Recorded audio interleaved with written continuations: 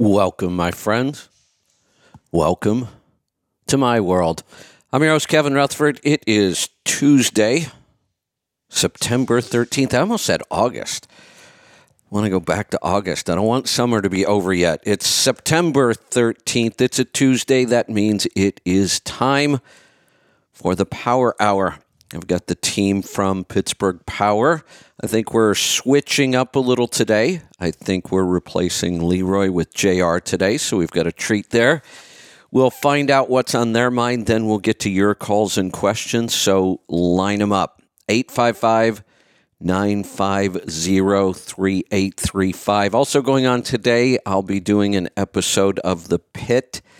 Probably a little different today. I still haven't heard from John or Stanford about whether they're joining me or not. I don't have a lot today. The Pit, I normally have to do quite a bit of prep. I've got a couple topics I'm going to throw out, talk a little bit about, and if we get calls, we get calls. If not, might be a short one today.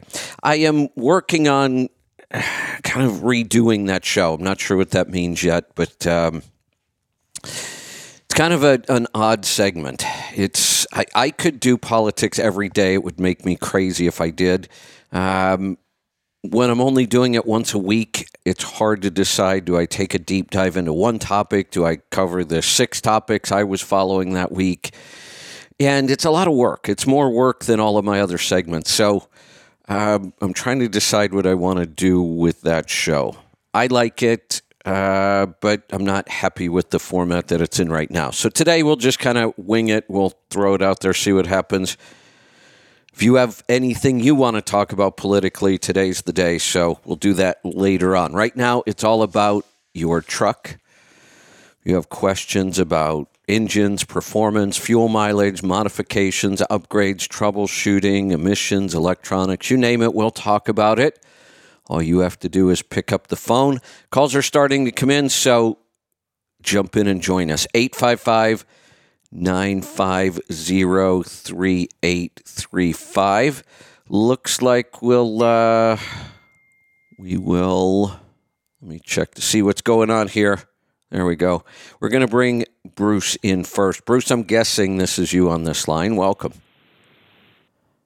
This is me. All right. And I'm in a tunnel on the Pennsylvania Turnpike. I don't know how you can hear me, but I can hear you. Well, I can hear you now, so let's see what happens. If we lose you in the tunnel, we'll get you back. What's on your mind this week?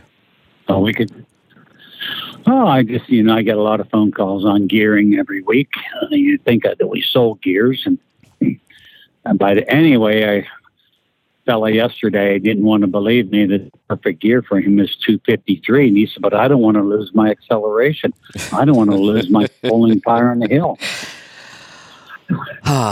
So I was on my way to an appointment, and we talked for almost 15 minutes, and he just couldn't get over that running in direct gear.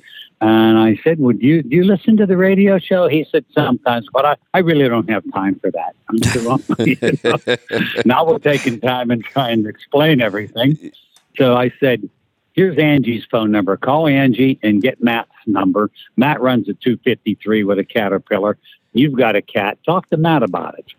And so, Matt, I hope he called you, and I hope you don't mind, and I hope you were able to explain it to him. Yeah, we have been talking about this since the first time we started talking about gears and drive lines and speccing. And as soon as we started going to lower numbers, higher and faster gear ratios, everybody's response was, it's never going to pull. I'm not going to get up the hills. What they're forgetting is there is a transmission in there. They seem to think that the engine is connected to the differentials, and when you change that gear, you're screwed. We've got 9, 10, 12, 13, 15, 18 gears in there we get to pick from. You're not going to lose any kind of pulling power. And the ironic thing is we gain it. When we're able to run in direct, that we're gaining torque, not losing it. Right. So I wish we could get through to one of the engineers at Kenworth and Peterbilt, or several of the engineers, and get their heads out of the cloud and have them realize that 228s and 247s are the gears to go with. But they're still stuck on running in double over. Yeah, and the problem now is we're really almost looking at three different kind of groups of trucks with specs. We've got the older, pre-emission trucks that we've been speccing for a long time. 264 was kind of as high or low as we wanted to go there. Now we're looking at that 253 in some cases that might work. Then we've got the engines that we can truly downspeed. And we're talking down into the 900,000 RPM range. Speccing those is different. Then we have the newer modern engines like the Pack Car that can't really be downsped that much. We can't get down into those. So it's getting, far more complicated to spec a truck these days. Okay. All right. So what else you got? Oh, guy shocked me yesterday. He's 68 years old. He's looking for a slightly used truck with one of the huge bunks on, like 133, 140-inch bunk. And my God, the prices he was throwing around, $172,000 for a 379. I think it was $1.3 million on the Cat engine. Oh, no way! And then it was $200 and some thousand for a Cascadia with a huge bunk, with $600 and some thousand on a DD15. And wow, I was just surprised at where the prices are. And the fact that he's 68 years old, I said, you can't afford to make a mistake. Anybody that, to me, is 50 and older, we can't afford to make a mistake when buying a truck because it can haunt you for the rest of your life.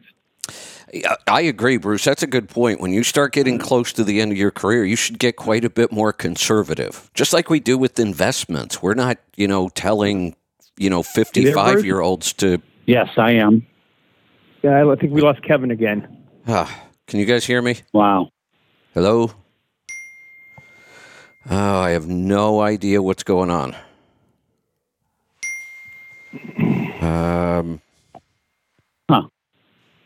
Can you guys hear me? Hello? I actually called back the last time. Hello? Yeah, we didn't do anything and he came back on, so I'm not sure what's going on. Okay.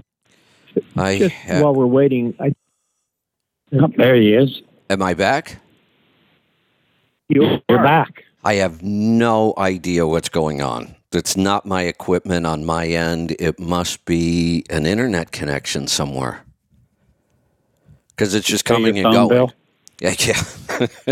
I should probably check. It's just coming and going. There's nothing I can do. I stand here and everybody says, "Oh, we lost him," and I keep talking and then I come back. But there's nothing I can do on my end. Okay.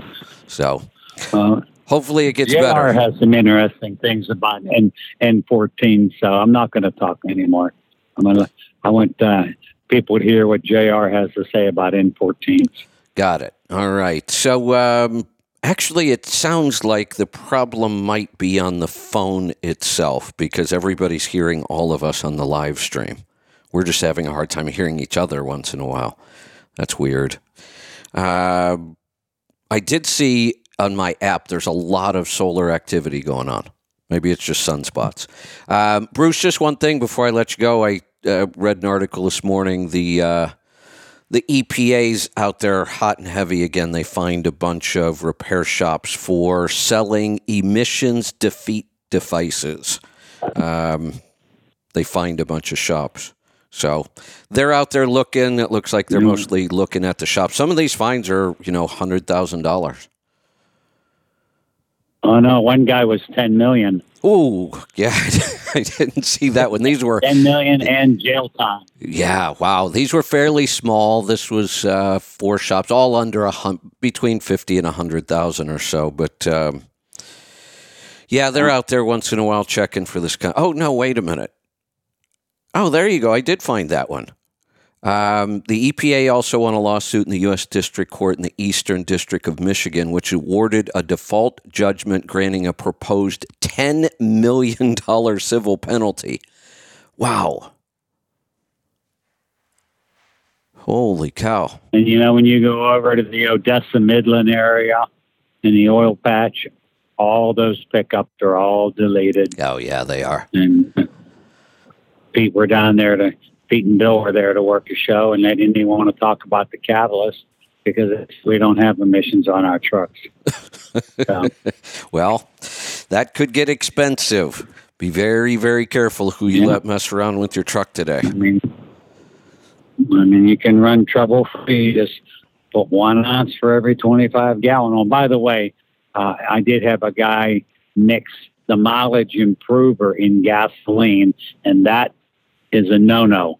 The mileage improver is strictly for diesel fuel, not gasoline. Good. I'm glad you told me that. Just the max mileage. Yeah, just the max mileage can go in gasoline and or diesel, but the mileage improver. And when we come out with it, there's going to be 2 different max mileage, one with the mileage improver, one without.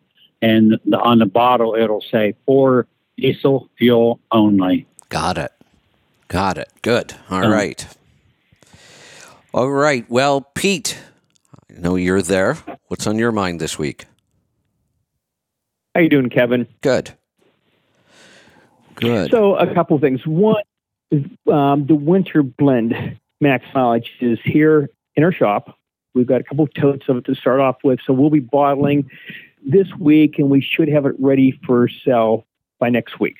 So anyone that wants to buy it, we're getting ready. And winter's coming. Yes, it is. They already got snow in March. So that'll be ready. And then, on that fine that you saw, the shop that got the fine, once he got fined, he continued, and he kind of had a fire sale. I'm in trouble now.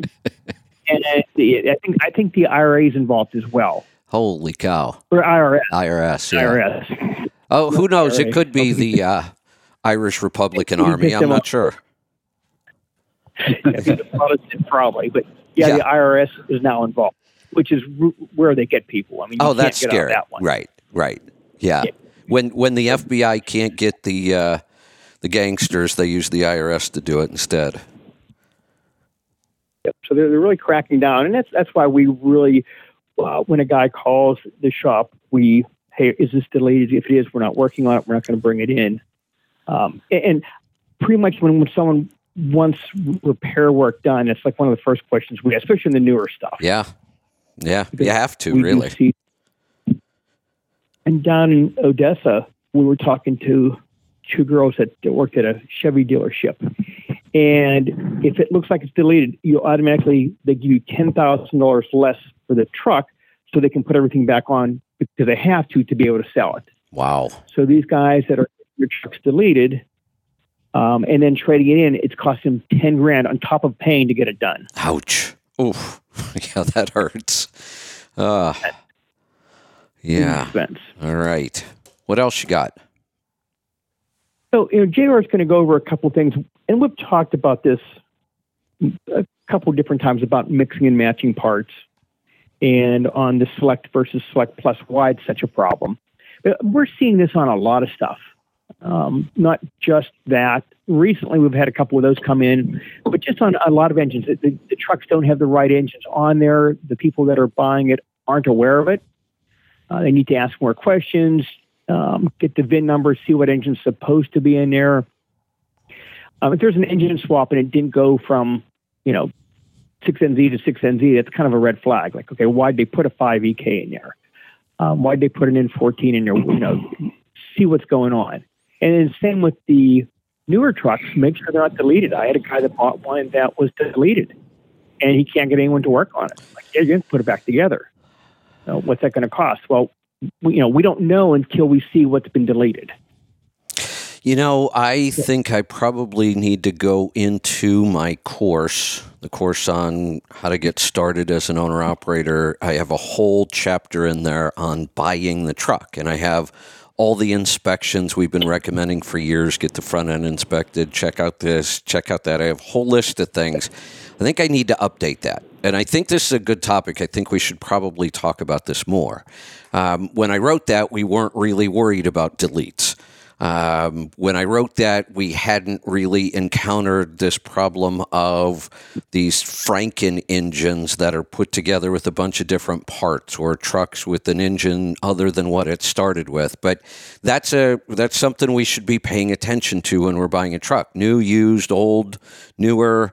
There are issues we should look for. Did they do a delete? Man, the last thing you want to do is buy a truck that's been deleted and not know it, and then find out the hard way. And it sounds like there are some dealers out there that aren't even checking that. I would think the bigger name dealers, the dealers that are tied to an OEM, like a Freightliner dealer, or I would think they would absolutely check all that. They wouldn't even take trucks on trade-in if they were deleted. But we have a lot of these independent, sales yards out there that probably never even check. Don't even bother. So if you would buy a truck from a dealer and it was deleted, they have to pay to put it back together. Yeah, I would think so. You would have to pay. And we did have a customer that bought the truck, wasn't aware it was deleted. Their shop wasn't, and they paid the bill because they have to. Yeah. Now, when I ask people this, it's all been bought from an independent person, and you kind of buyer beware, I guess, on that. Well, and there's much recourse you. The other thing I would say is, just because these dealers are required, if they sell it to you deleted, they're required to fix it. I wouldn't just go, oh, well, I don't need to check then. Because here's the thing. I promise you, if that dealer is forced to put that truck back together properly, it's not going to be a good experience. They're not going to get it in and out in a couple days. That thing's going to sit there and linger. And so don't think, well, I have an out because it's their problem. It's not. If you buy that truck's now your problem. You're going to have to fight with them to get it back the way it's supposed to be, and it's not going to go well. If they can even get the part. Exactly. One box. I still am waiting for one box. So you buy a DD15 without a one box on it. You're screwed. You might 6 months waiting for one. Yeah. And since I normally talk with you about supply chain issues because you're involved in it every day, that was one of my topics today I wanted to talk to you about. The rail lines might go on strike by Friday. I didn't see that. Oh, big. This is big. They said if the rail lines go on strike, in order to make up for it, we would have to add 450,000 trucks. We can't add any trucks. Not enough trucks. We can't add any. Right. We can't add any. And in order to keep the supply chain moving the way it should, we would need 450,000 trucks. The article I read this morning said the guy predicted there's only about a 25% chance they won't go on strike. He said there's probably a 50% chance that they'll strike for 7 or more days. And it's so fragile right now that 7 days is really in effect. Yeah. So where are the freight rates now? Are they going up or down? They're going down, but the drop has slowed down quite a bit. They're definitely down. In most years, these rates would still be good. We're not at the point where I would consider these bad rates. They're just much lower than they were a year ago, and a little lower than they were 2 years ago. But there have been years far worse than what we're looking at with rates right now. And they're still dropping, but we had, the summer, we usually see an uptick in the summer. So we saw a little bit of that, but not nearly as much as we used to. That kind of held the rates up for a little while. I think the drop is going to start back here pretty soon. And we're going to be in territory where a lot of owner-operators and trucking companies are going to start hurting. It's already happening. I mean, there's already buyouts and mergers and bankruptcies. And I saw one the other day. I thought it might have been some sort of a bankruptcy, but really what it was a family-run business. They've been around for a long time, long before deregulation. And basically what happened is there's just nobody left in the family to run the company. I'm not sure why they didn't sell it. It's pretty, a couple hundred trucks. They just shut it down. And they basically said, we're going to shut it down now because we can sell our equipment at a profit right now. Yeah, easy way out. Yeah, that's the truck. That's quick sell. But selling a business can be tough and time consuming. yeah. So they're just going to sell off the equipment and they're done. All right. So on the supply, Yep, go ahead. real quick, the supply side. So I still have a customer waiting for a one box from June 29th. Oof. Still isn't in. Now, I just ordered parts for an N14 Select Plus, so it's like a 99 or 2000 truck, and Cummins pretty much had everything. Cylinder kits, injectors, good. cylinder heads, which is good. Yeah. So that's a good thing. So, and for a while there, we were having a tough time getting them. So right now, we have the parts to do this job, which is good. All right. Got it. All right. JR, are you lurking back there somewhere? Yes, sir. How you There doing? you are. Good to hear from you. Great to have you back. What's on your mind today? So, speaking of big money and deletes and stuff, this is actually on a truck that you can't delete. But Bruce, I was talking to him about the truck we have in the shop, which is very much Frankenstein together in a bad way. But it's a Select / Select Plus N14.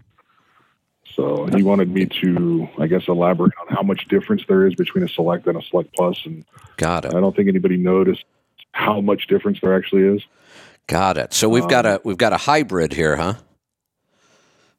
Yes, and it's not the first one I've seen like this. The other one is like, the first one was truck had a Select in it, and the guy put a Select Plus in it, and I think we had something like 45 hours in wiring time to make this all work. Wow. So if that gives you an idea how much difference there is, Yeah. So I guess I'm just trying to point out, a lot of guys look at, oh, it's an N14, and N14's an N14, and I'm like, no, they're not the same. The way the Select is wired, they're like semi-mechanicals. Like the Jake's whole switching system's different. Sensors are different. The ECM is totally different. So the truck is wired differently. And when you start trying to mix and match this stuff, that's when guys realize, hey, this is getting expensive, and why is it so hard to make all this work? And Yeah, I was shocked. The first couple stories Bruce told me about, engine swaps when they were fairly similar. And you think, well, that's not going to be a big deal. But it is a big deal. I think a lot of us go back to the mechanical days when you could throw any engine you wanted up there. I mean, you had a couple connections you had to make, and they were all mechanical anyway. So you could throw it in there, look at it, and know it was going to work. That's not the case anymore. Yeah. Because we have a truck in the shop that, I don't know who did this. I'm pretty sure the truck originally had a Select N14 in it. Now it's got a Select Plus block.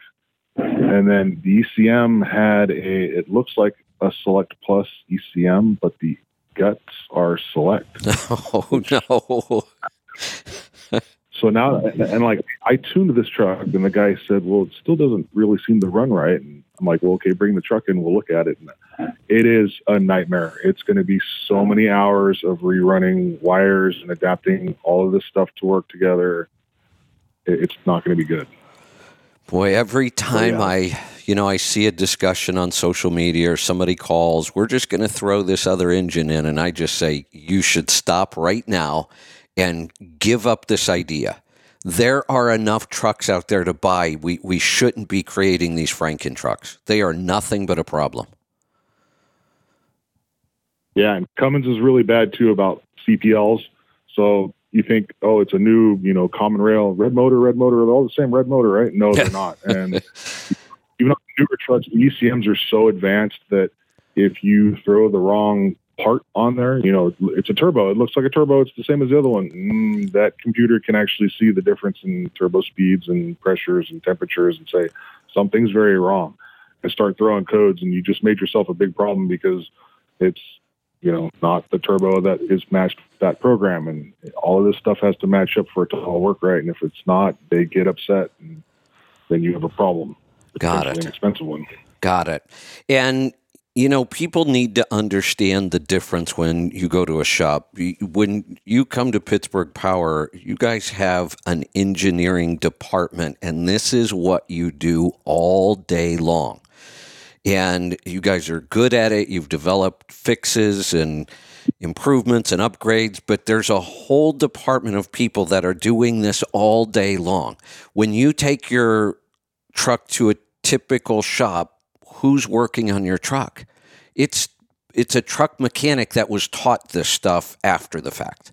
And they have enough trouble with the basics of electronics, and when everything is right and factory, and they have trouble then. I can't even imagine letting somebody like that loose with one of these trucks. What a mess. Yeah, the bottom line is, if you rent this, just simply walk away from it. Yeah. Yeah. And if you're buying this. Right. And if you're thinking about doing it, don't. It never goes well. Not at all. Not at all. It's easy enough to avoid. Exactly. A few questions.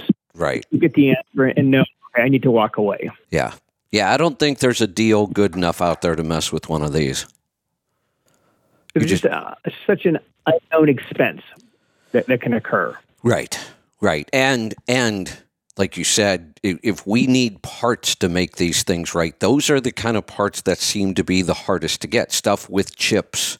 You know, the mechanical parts, we're not having huge problems with those. It seems to be the newer, modern parts with chips.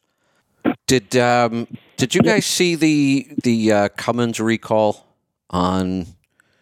Let me see if I can find this. I had it up the other day. I was talking about it on the. It was an ECM issue.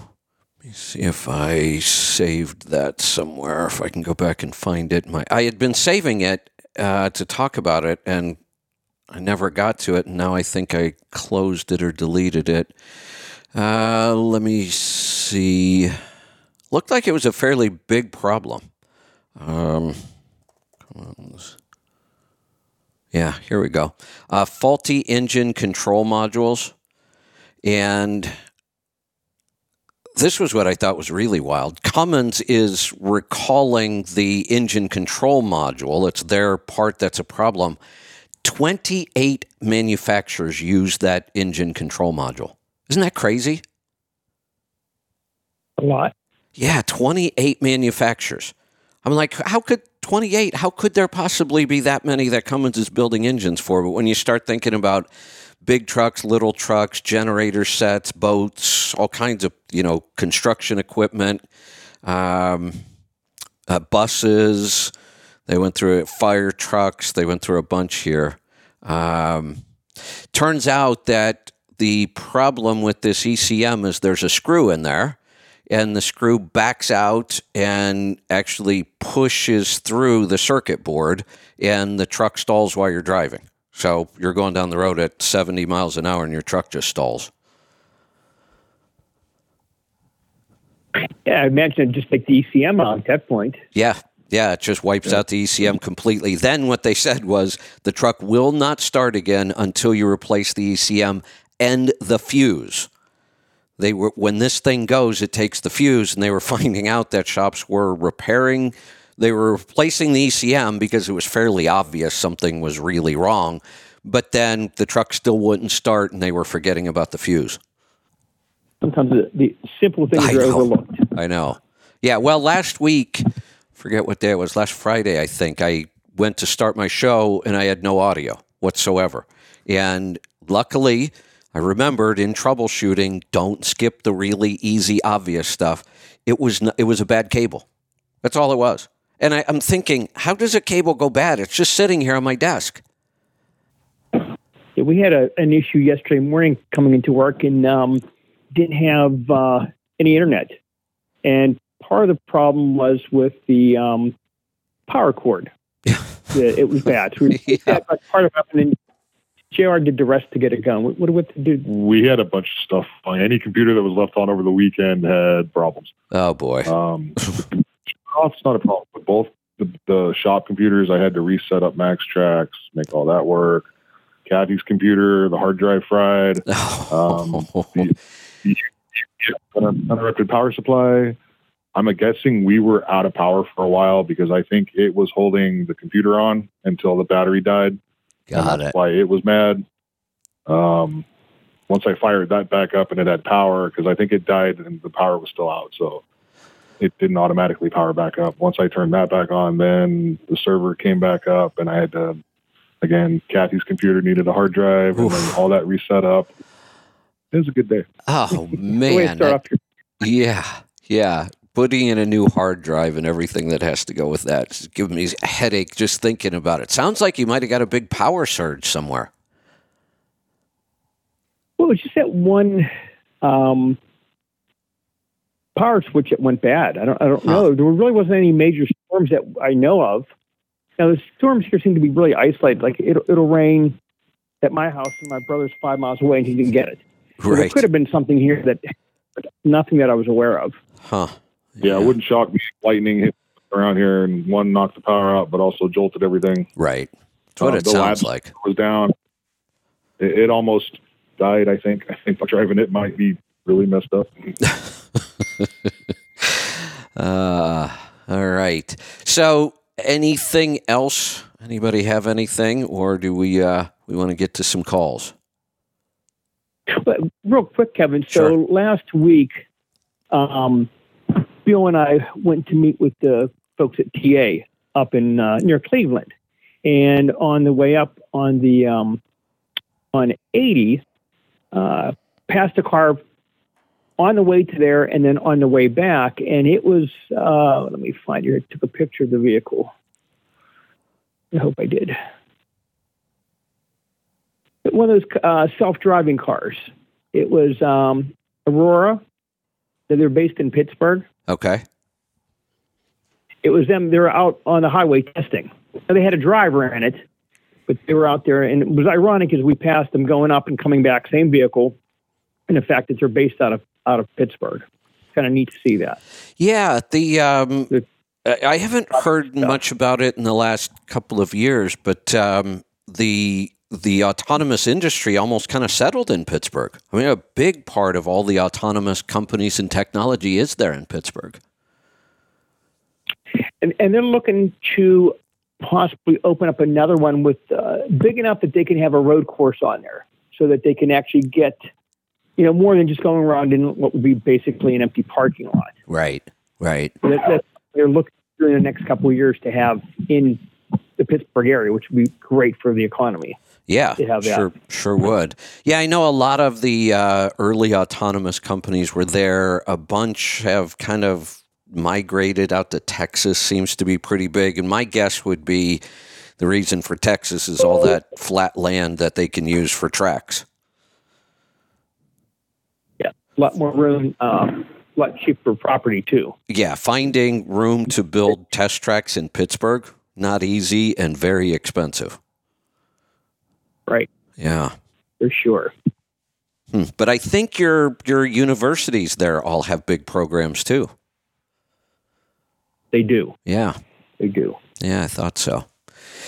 All right. Let's grab some phone calls. Let's get started in Massachusetts today. AJ, welcome to the program. Hey, good morning, Kevin. Thanks for taking my call again. How's everybody doing? Good to talk to you. Good. What's on your mind today? So, I get oil sample this morning, a little after 9 o'clock, and just some not really any questions on it. Just wanted to give an update. That's the one I took that I told you I was going to take when I got the oil change at $25,000 after replacing the bearings. Right. We thought those bearings didn't have lead, but maybe another polymer or bismuth coating. Polymers, like right. Yeah. Yeah. So, 4 samples on there since I bought this truck. The second sample, if you look at it, says 0 on the lube time. That's like 75. Oil was changed at that time. Oh, yeah. So okay. that's different because Eric over at Pittsburgh Power on the phone one day kind of broke it down how to fill these things out when I submit them. So that's why it all got corrected. But okay, good. So yeah, you're looking at oil changed on 2nd, 3rd, and 4th. That's why there's 20,000 on the lube time and then 25,000. So 25,000 is after the bearings. So you replaced these bearings, right? Yes. Who did the bearing And then I replacement? started showing lead, which I never. Oh, hold on a second. There we are. And I chose them because they had the tool. I'm saying I missed you there. Who did the bearings? A shop up in Maine that I chose because they had the tool to get the right torque on there. So my question is, could they figure out why the bearings failed? That'd be my big question, because that almost never happens anymore. There's almost always some other mechanical reason why the bearings failed. Okay, so let's back up a little bit. There was no failure. This is the one where we saw some increased. Well, let me ask you this: copper, then. Right? And no lead. Were the bearings actually worn? Was there copper showing on those bearings? They annotated on there that they were showing wear, not extreme wear, nothing critical.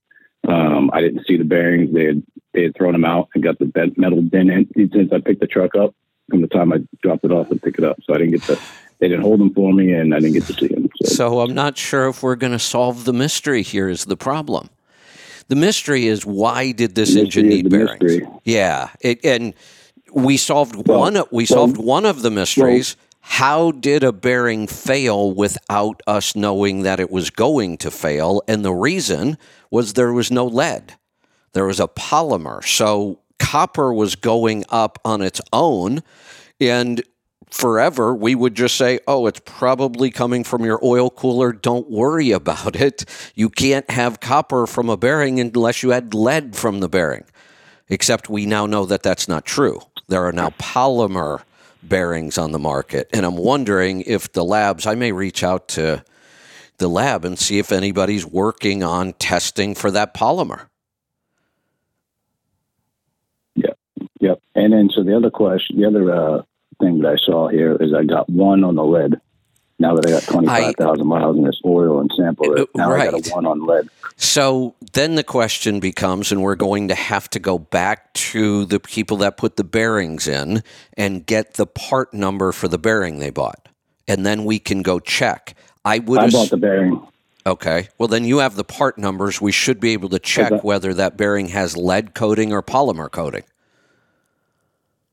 That's what I was going to do when I just got home a couple months ago. So, but yeah, that's what I was going to do. But that's interesting. If I put bearings back in that got lead, that's good because now I can follow the lead. Right. Yeah, exactly. I mean, these polymer bearings might be an improvement, but there's a problem with them right now. In the easiest thing to predict in an oil sample, hands down, you can do it with half your brain closed behind your back, is a bearing issue. It's so obvious, and it happens the same way every time. You start to get lead. If you get too much lead, you'll get copper. We know it's a bearing. Now, all of a sudden, we don't know that anymore. Now we have to know, and I'm going to say this to everybody. If you own a truck and you're doing oil sampling, you should find out whether or not you have polymer or lead-coated bearings. Yep. Now, here's my question, Pete. Bruce, jump in here and help me on this one. Without those bearings, did they take pictures of them at least? No. See, now we have to trust somebody saying, well, they had wear, but not a lot. Well, what does that mean? Because we have quite a bit of copper. So to me, that copper either came from someplace else, like an oil cooler, or it did come from the bearing. How many miles were on about 700 and some thousand? When I did, right? Yeah, 720 something. 750 when I did the. Bruce, Pete, we know bearings just don't wear out anymore these days. When they do wear out, it's almost always something was wrong. So now I'm wondering, did we just put bearings back into an engine and we're going to wear them out again? Well, absolutely. And that's, one thing that we like to do here is if there's a bearing issue, we lay the bearings out. I take a picture of it. Right. I can attach it to the cut file that we have referenced. They have bearing failure analysis books that I'll refer to, and certain wear patterns will indicate fuel, antifreeze, a hard start where someone hits the key in cold weather and just hits the throttle. And what happens, you don't have the lubrication, and the bearing starts to pull. There's a certain look to the bearing that you can tell, okay, someone fired this up without lubrication, whether it be out of oil or it was cold out and they just took off hard throttle, something like that. So without going through the bearings like that, you just don't know what the deal was. Right, but my assumption is something was mechanically wrong with this engine because bearings just don't wear out these days. Correct. Unless there's fuel or antifreeze in there. Right. And if there was fuel or antifreeze that caused the problem, we never saw it. So I don't think it was an oil condition problem. I think it was a mechanical condition, a warped block, a bent crank, something putting too much pressure on these bearings. Nope, I agree. And one of the, you had mentioned about the bearings trying to find out what to look for. Cummins was pretty vague on their website. I didn't speak to anyone there. When I spoke to someone I know at Detroit, they were very vague. Hey, I can't tell you much other than, yes, there's a change to it, and they're not using lead. But I'm not sure if anyone's willing to tell us what's in there so we know what to look for. Right, and we now need to know an easy way on any truck or any engine to identify which bearing is in there. And when we replace bearings, like this case, he replaced bearing, we have lead showing up. Did he get lead-coated bearings this time? And we need to know that.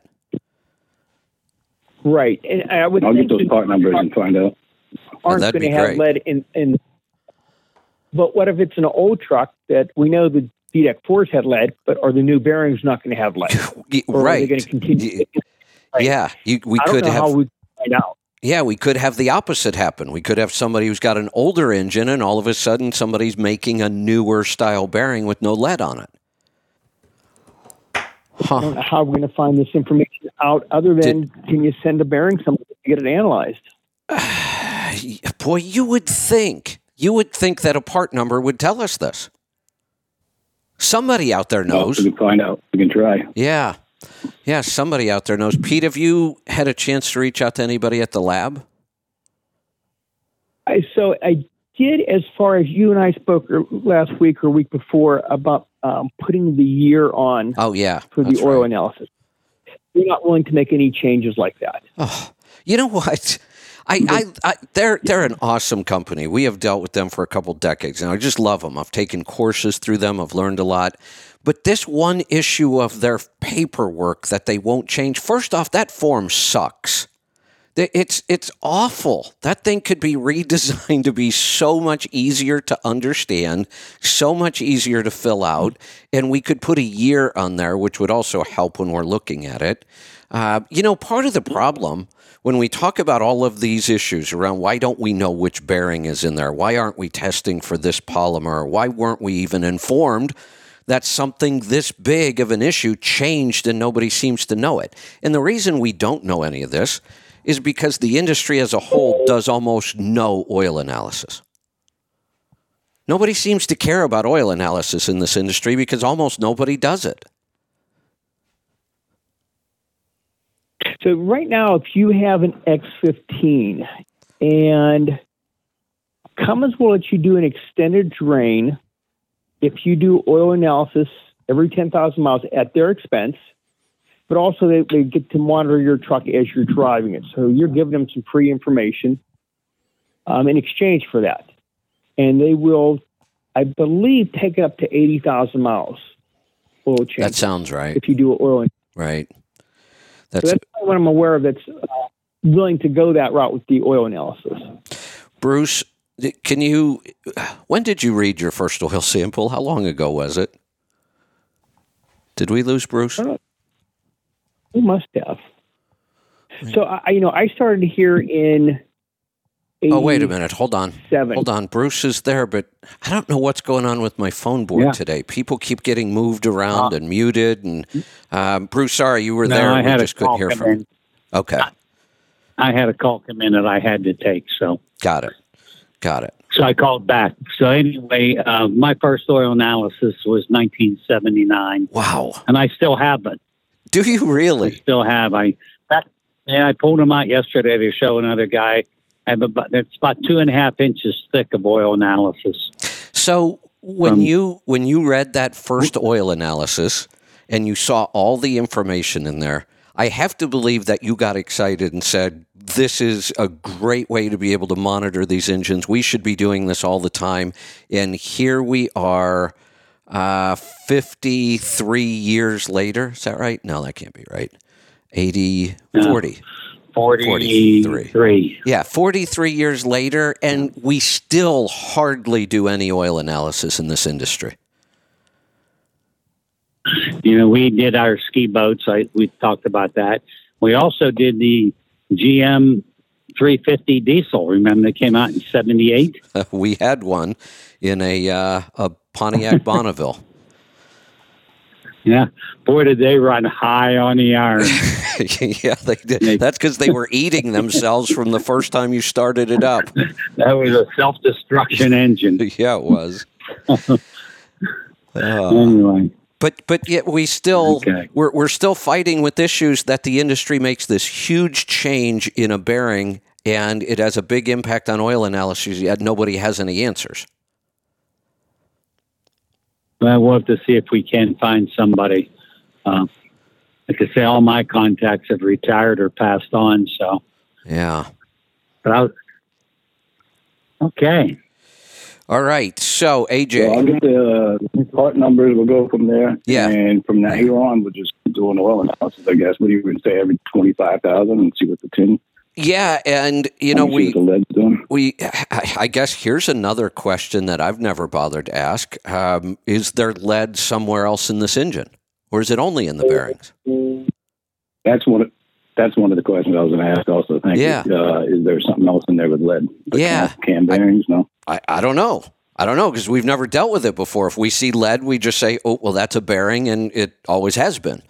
But now that he's got new bearings in and lead showed up all of a sudden at 1. And I wouldn't be worried about his bearing at 1, but is it coming from the bearing? And now does he have lead bearings in here? We don't know. So we'll work on that. Yep. And what kind of engine? I'll be in October. DD15. Okay. 2014 DD15. All right. So AJ, So we'll October. We'll do. I got it scheduled, so I will talk to Pete about that. Sounds good. And we'll do an update on it next week if we find out something new. Yes, sir. All right. Thanks for the call. Looks like we're going to move on to another oil sample. We're going to go to Kentucky this time. Jarrett, welcome to the program.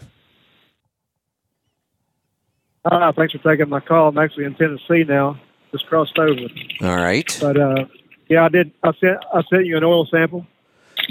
All right. So we've got an ISX. What year is it? It's an 06. Oh, okay. So I had some things flagged. I just wanted to get your input on it. Does this have a fairly new in-frame? Yeah, roughly 60,000 on the in frame. Okay. What am I looking at here? Why are they saying...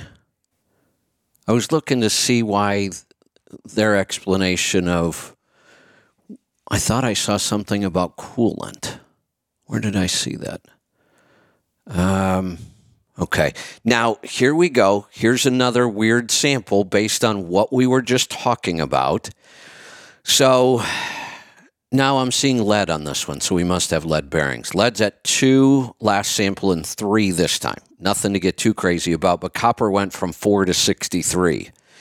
Now, our assumption, again, is that that's just coming from the oil cooler. And if it is, we'll probably see some big number next time, like 200 or 300. And if that's the case, then you just ignore it. It doesn't hurt anything. It doesn't mean that there's anything wrong with your oil cooler. In fact, every time I've seen this happen, there's nothing wrong with the oil cooler. It just leaches out of the tubing itself, and we never know when it's going to happen or why it happens. The oil cooler got replaced Yeah, the oil cooler was replaced when the end frame was done, so it's practically new also. And that sometimes new coolers do it. Sometimes coolers with 1 million miles on it do it. There's no rhyme or reason. So for now, we'll assume your bearings are fine. The copper's coming from the oil cooler. But this would be another case where it would be nice to know which bearing we had, just so we're not guessing and wondering. A couple other things. Your silicon number's been high. It was 14 last time. It's 11 this time. So when they flagged chromium, even though it was 3 last time and 4 this time, that's really low. But we don't see chromium most often in oil samples. It's a really hard metal. It doesn't wear like lead does. Lead's a really soft metal, so lead wears over time. So it's not a high number on chromium, but that's probably being caused by the dirt. Silicon, when we see silicon in an oil sample, that's dirt, and it's abrasive. So we need to figure out where the dirt's coming from, but it could be just that we're still working through the contaminants from the in-frame. That's what I was wondering, if there would still be any at this point with 60,000 on the end frame. Yeah, and especially the silicon kind of hangs out. It's hard to get rid of. I would probably, if you didn't do an oil change, I would do one. I did. I changed the oil at 25. I done the sample at 20 and changed it. I dumped it at 25. Okay. It's fresh now. What engine are we talking about? An It's a 06 2006 ISX. ISX. Okay. So you didn't do 1,000 or 2,000 knot oil change right after the rebuild? No, sir. The shop that I went through suggested I just do normal. Then I learned afterwards that I should have dumped it earlier, but I didn't know at the time. Yeah. Are you a new listener? No. We talk about this after a rebuild. Change the oil between 1,000 and 2,000 miles, and we used to tell people years ago change again at 8,000, and then going up to 15. I done 10, then I went to 25s after that. Okay. So that's not what's supposed to do, but that's what I've done. That's where we're at. Okay. So Don't also forget, there's. Go ahead. Engines have copper thrust washers. They're in air compressors. They're in accessory drives. They're in the some of them for the cam spacer. Turbo. Have turbos. So there's a lot of places you can get copper. You can brass usually the sleeve, which we call bearing in a turbo, is usually brass, but sometimes they are copper. And it shot up really high, really fast. Things like copper did. Yeah, and again, it can shoot up much, much faster when an oil cooler fails. I've seen numbers like 600 just out of the blue. So when I see a lower number like yours, it actually worries me a little bit that could it be a bearing issue? And we don't have enough history here. Well, we do have history because this is an in-frame. So we'll assume it's copper for right now, but we should keep an eye on it. That it's coming from the oil cooler. And then also, they did flag it, but there's a small amount of sodium and potassium on that sample. Is that anything to worry about? No, it's too low to even think about right now. All right, should I continue with the 20,000-mile sample, or should I do it sooner? What do you think? No, you're fine at 20,000. In fact, we probably want at least 20 or 25,000 to get a good reading on this. Very good. Anything else we can help you with? No, sir, that's all today. I appreciate it. You're welcome. Thanks for the call. Let's head off to Oklahoma. Paul, welcome. Howdy. Hey, before you get started, I see that I could put New Zealand back on my Plan B list. They'll let me in now. Oh yeah, they're getting a little bit friendlier. They're getting some pushback finally. So Yeah. Hey, Paul. yeah. Paul, did you make that cat walk on that 2x4 railing? No, he does that all the time. He just likes showing off. So, because earlier in the day, there's that picnic table that's there. When he get to the picnic table, he jump down on the table and then he'd hop back on the rail. And it's like Kevin, I don't know if you saw on Facebook yesterday, Paul posted his cat walks along his 2x4 railing and just one paw in front of the other, so confident. Yeah, and then turn around and it's like 25 feet long, and then get to the post and turn around. And if I stop beside him, he stops, and he's like a little puppy dog. So there you go. He's a really good hunter. This time of the year, my wife, if she can turn the AC off, she'd turn it off, and so we've been leaving the doors open at night. And I get up the other morning and I'm walking across the floor, and it's like, oh, what the hell's that I stepped in? Well, it was only a half of a dead mouse. So,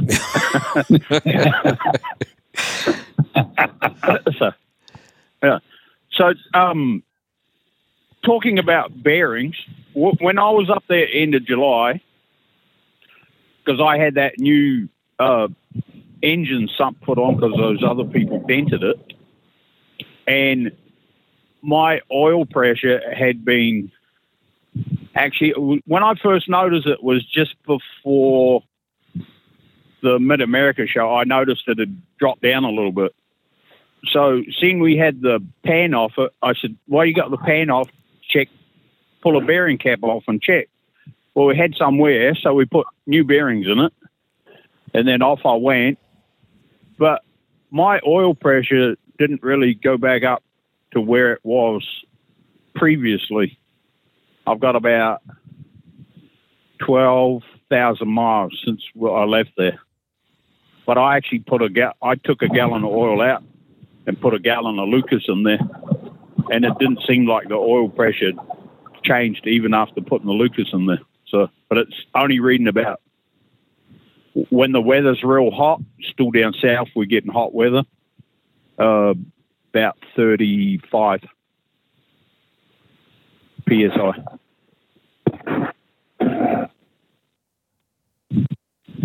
Pete, is there a plunger in that ISX oil pump that we can shim? That I don't know. I'm not familiar enough with the ISX lube system to know that. I mean, he's still not hurting anything at that level. It is a few pounds off. And I don't know if when he was here, if we checked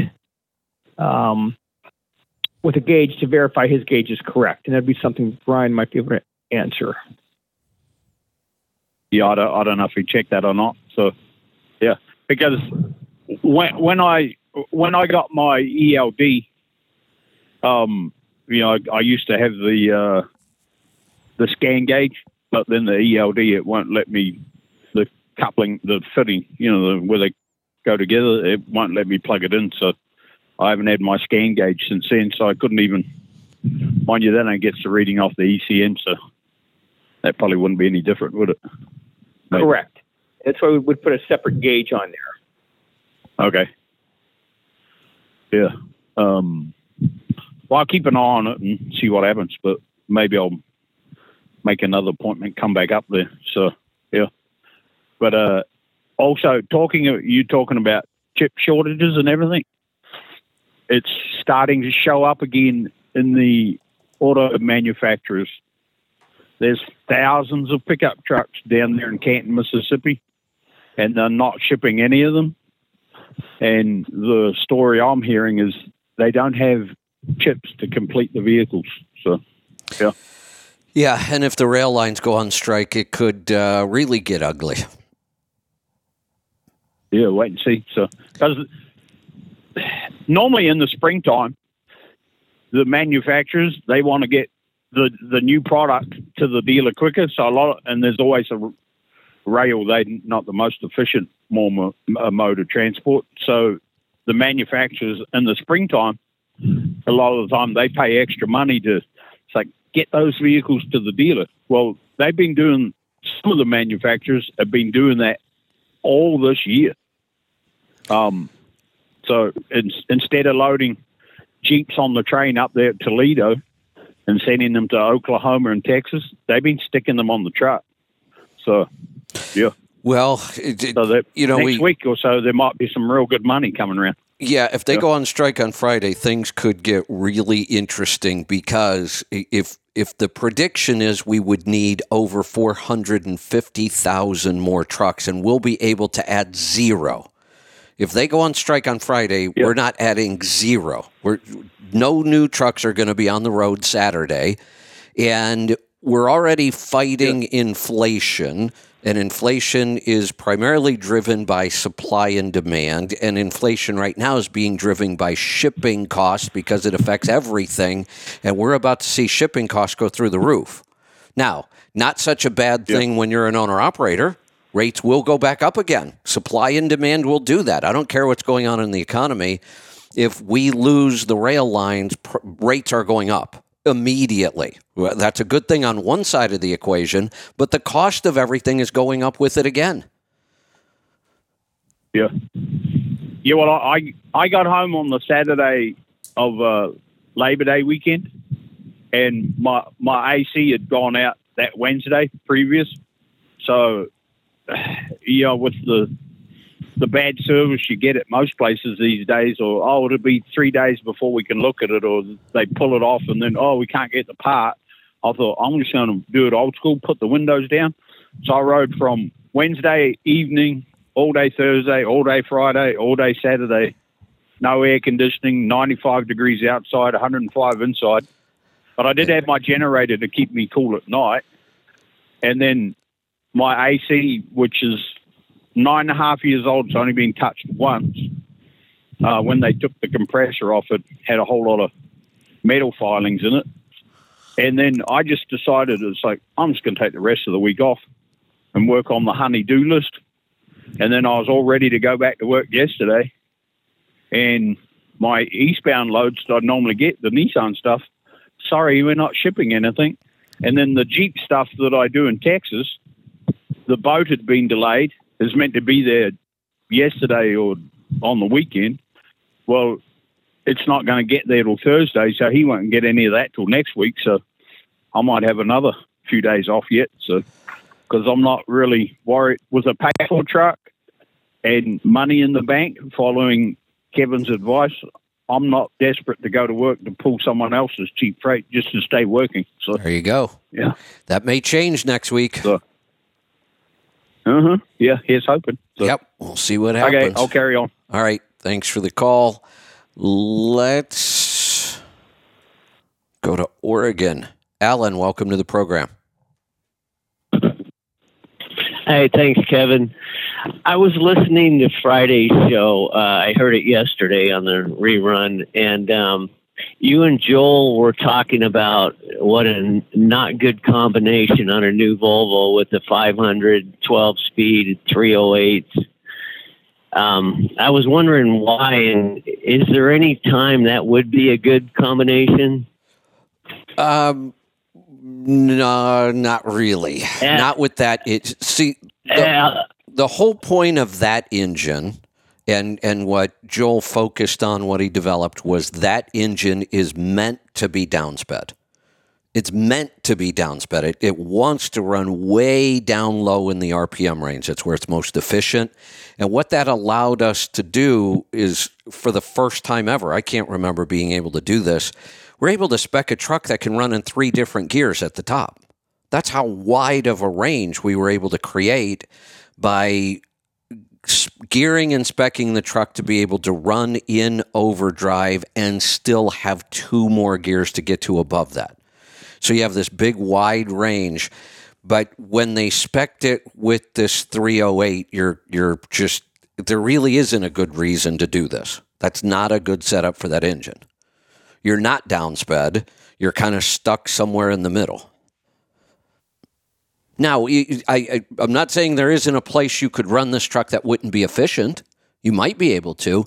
The difference there is you're limited. You're very stuck. You have this small speed range where you can be very efficient. When it's geared properly, you have a big, wide operating range where you can stay efficient.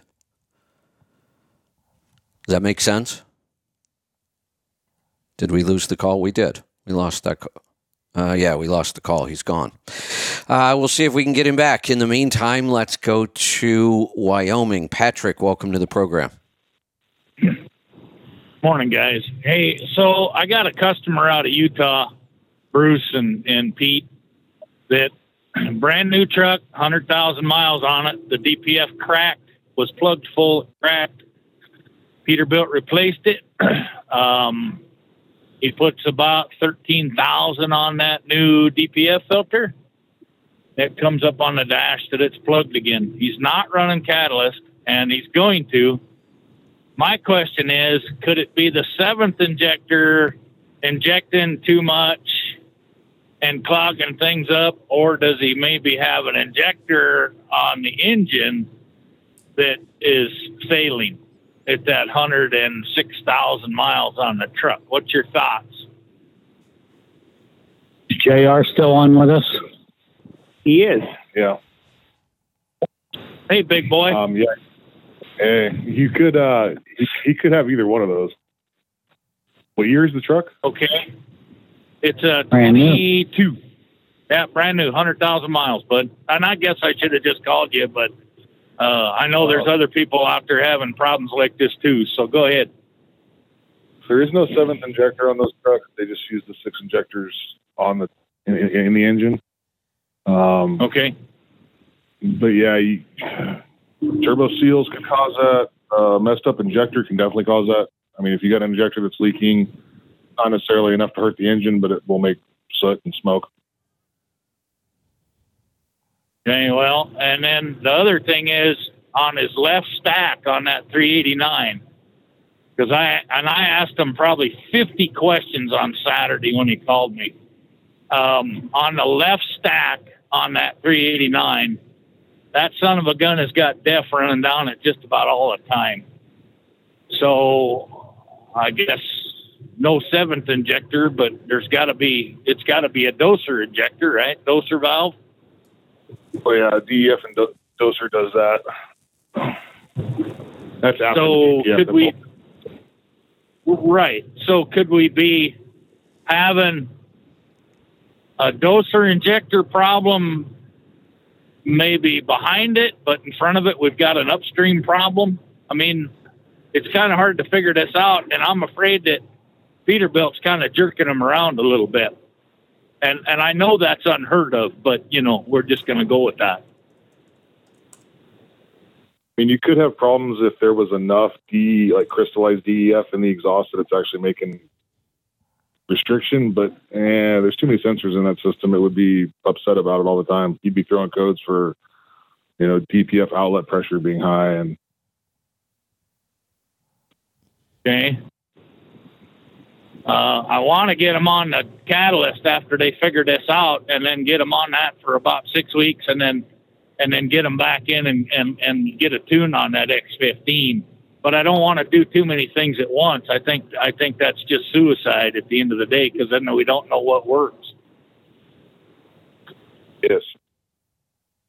So, yeah, and I knew you'd agree with that. So I just don't know that Peterbilt's looking in exactly the right spot, Pard. That's kind of where I'm at. Any other ideas? I would hook up to it with a computer and run a cylinder performance test. Okay. That test is loud and obnoxious, but it does a pretty good job of seeing if there's anything that's not performing correctly cylinder-wise. Okay. Overhead being set wrong, also possibility. So Yeah, overhead being set wrong right out of the box, JR, do you think that would do it? It's possible. Okay. Not likely, but Well, it's that's possible. And that's something I hadn't thought about. a cylinder performance test, I think, would show that. Okay. All right. Well, Has he I'll done be home any oil tomorrow. analysis? Go ahead, Pete. I'm sorry. Has he done any oil analysis?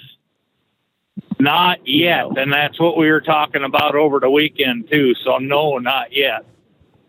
But if he would have, say, high soot in there, which could indicate an issue with the injectors or an overhead, it would definitely be worth doing.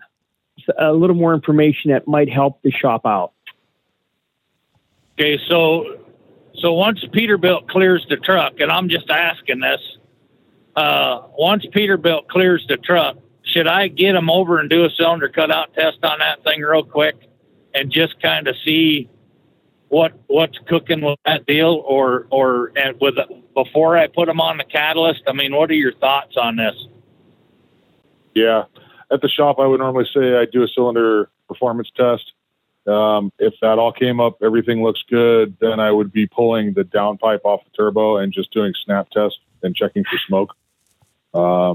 Okay. If there is any smoke, then you got to like pull the turbo and probably the manifold and isolate which cylinder it's coming from. But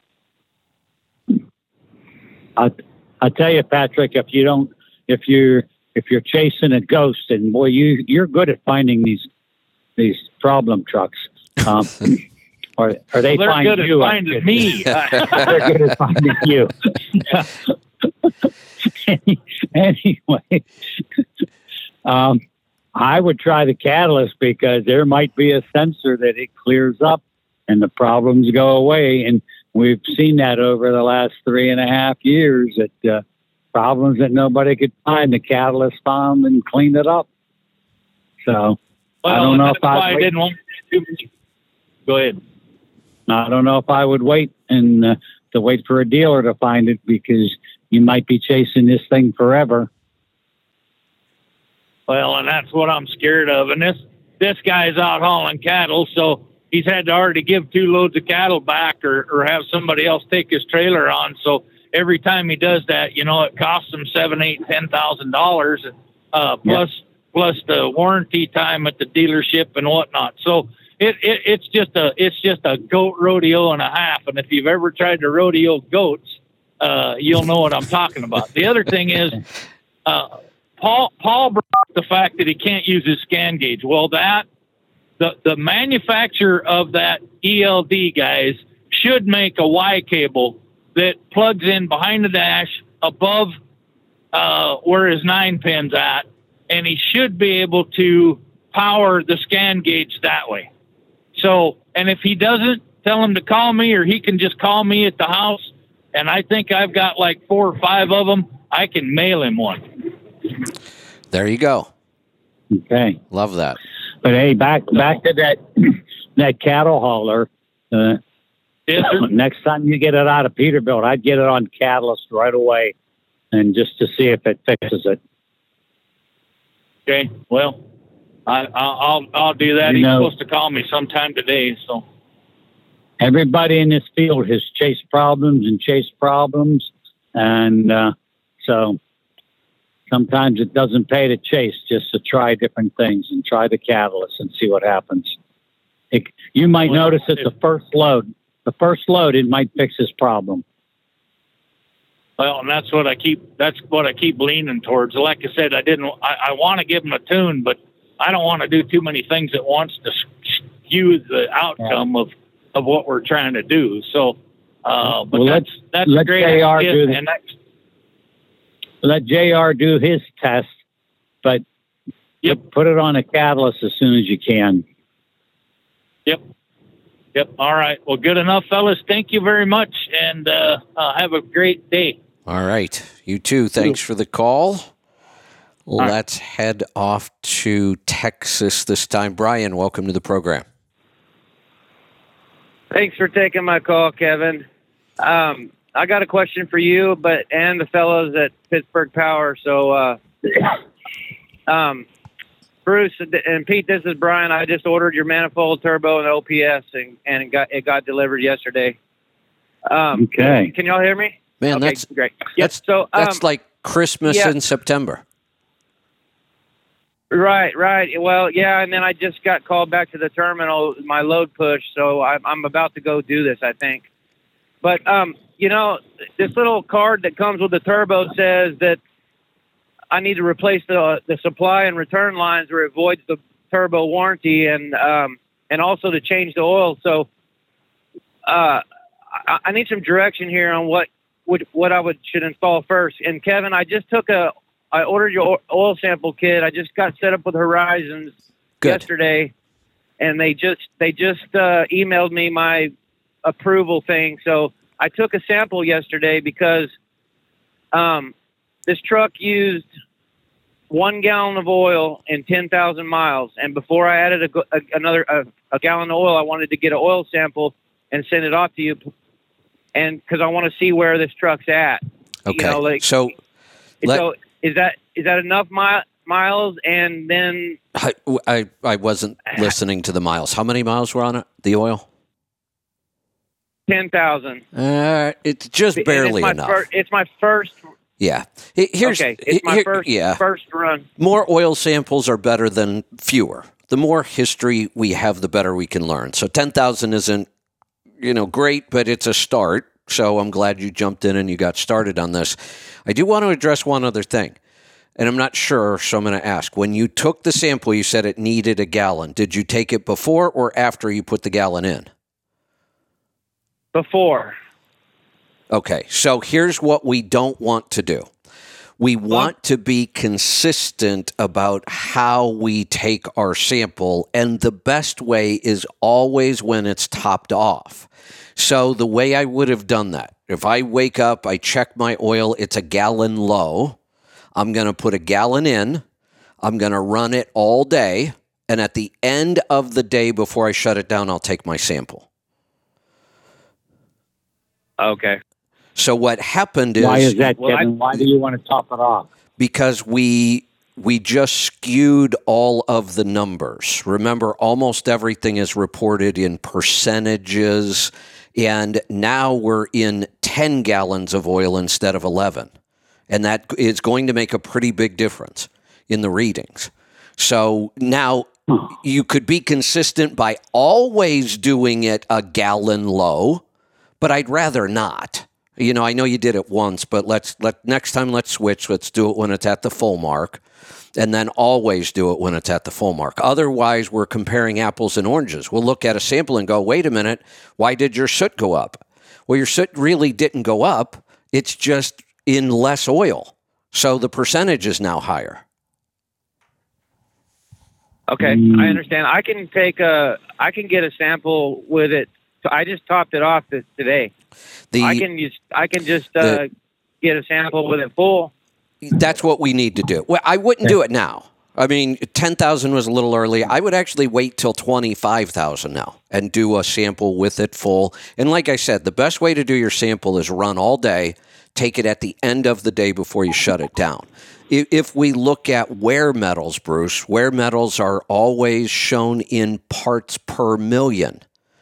So you could take a sample at a gallon low, run the truck all day, take another sample full, you're going to get very different readings on your wear metals. Okay. Okay. Well, the reason I wanted to get a sample is because I wanted to see what shape the engine is in this truck. I don't have any history on it. No, it's got over 1 million miles. Yeah, it's good that you jumped in and got started. We've got the first sample. But wait till 25 now and make sure you're always taking your sample when you're topped off and the engine's been running and is nice and hot. Okay, 25 once 25 once I get the OPS installed? Yes. 25,000 on that oil. Are you planning on changing the oil when you install the OPS? Well, that's my question. I'm going to install the manifold. I'm going to install the turbo. Oh, wait a minute. And I'm going to install the OPS. I got to go back to that. Bruce, I don't know about this replacing those supply lines and changing the oil to make sure you have the warranty on the turbo. What's the deal with that? I don't either. So, Pete, are you familiar with that piece of paper? No, but I don't open up boxes of turbos, but it's not something we do in the shop. Brian, don't worry about changing that. Okay, and I don't need to worry about changing the supply lines either, or the oil. No, I've you can never change heard of the that. oil. You've got 10,000. You've got 10,000 on it, and this is a fairly new truck to you. So do an oil change, but don't change the turbo feed and the turbo drain line. So if you are Okay, going to and- change the oil, then 25,000 after that change, we take our sample. Okay, but so And burning a with- gallon, Brian, burning Yeah. a gallon in 10,000 miles on a 2003 Cat. That's Completely no normal. oil consumption. Don't worry about Right. that. That's completely normal. Cool. Great. That's new. I wanted. That's great. So let me just make sure I understand. Uh-oh. Or is it 25,000 with just not having the OPS? Brian, we lost you there for a second. Say that again. Hello. Yep, Brian. Hello. Okay, so I just wanted to make sure that I understand. Yeah. Hello. Brian. Hello? I can hear you, Brian. We can all hear you. Okay. But, okay. Okay. So I just wanted to make sure that it's 25,000 once the OPS is installed, right? But it's like less than that if I don't have the OPS installed, correct? Yeah, so here's what we're going to do. We go ahead and change the oil. Then 25,000 miles after that oil change, take your sample. Okay. Gotcha. All right. And then can I ask just a couple more questions about the torque specs? I don't really know what kind of turbo I have. This piece of paper has torque specs for several different models of the turbocharger, and I don't know which one I have. Is there any? So I can help you with that. So on the clamp, so you have to indicate the turbo. You'll bolt it to the manifold, and then you're going to have to line up the drain feed line and the compressor housing. That nut gets torqued to 10 foot-pounds. Now, what you want to do is torque it, and we would use a fat brass punch and tap around the clamp and re-torque it. You're going to find it's going to loosen up. And you'll do that a couple of times before, when you finally torque it, doesn't move anymore. So the two clamps are 10 foot-pounds. The turbo mounting nuts or bolts are 35, if you could even get a torque wrench on those. In some applications you can't, and you kind of just do it by feel. Okay, and then it says to how about the studs for the block? It says to use the nut to torque it down, right? The 7/16 12-point socket. Just put that on there with a torque wrench and torque down the bolts, and then take the nut off and put the manifold and gaskets on, and then just retorque it. Yep, just like the instructions say. I think it was 55 foot-pounds. Is that correct? I think that's what the instructions say. Yeah, it said 50 something. Yeah. Okay. Yeah, I think we do 55 there. Okay, perfect, fellas. I really appreciate all the feedback. So we're just getting started here. So There you go. All right. We'll look forward to hearing back from you. Bruce, you mentioned, a 03 Cat gallon of oil at 10,000, completely normal. We've done that forever. I had a call the other day, a 12.7 Detroit, just over 1 million miles on it, 0 oil consumption. None. Amazing. I know. It's just crazy. Mm-hmm. Yeah. All right. We're all out of phone calls. Anybody have anything they want to wrap up with? I can tell you on the 4-liter twin turbo Audi engines, they tell you they do use oil.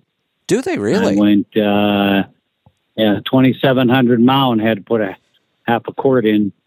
Wow. Now, see, that to me seems odd. 7,700 miles on the engine. Yeah, that to me seems odd. We've always said diesel engines burn oil. They always do, brand new, doesn't matter. But I've said the opposite about cars for like 30 years now. Cars don't use oil anymore. Cars haven't used oil in decades. And now all of a sudden we have a new car that does. What? Yeah, and there's no dipstick. You have to go into the computer on the dash. Really? And have to be a computer wizard to find the oil level. Yep. Oh, man. I wonder why it burns oil. They make a lot of horsepower for their size, and they go like hell. I was just going to say, did they just push it so far on the performance that's why it's burning oil? Is that what you were saying, JR? Yeah, ring gaps. Right. Yeah, ring gaps are very big. Boost numbers are rather high. Power production is greatly exaggerated compared to 20 years ago, 10 years ago even. Got it. Just figure. Kevin, it's 4 liters, so what's that? 264 cubic inches or something like that, making 450 horsepower. And they have one version that makes 550 horsepower out of 4 liters. Wow. So, yeah, that's a lot of power out of that little engine. You know, the problem with this, though, is we have now conditioned people to not check their oil. Nobody checks their oil anymore. Yeah. Right. And how long would you spend looking around on this car to find a dipstick? That would have made me a little crazy. Yeah, no dipsticks. I'm old school. I still want a dipstick.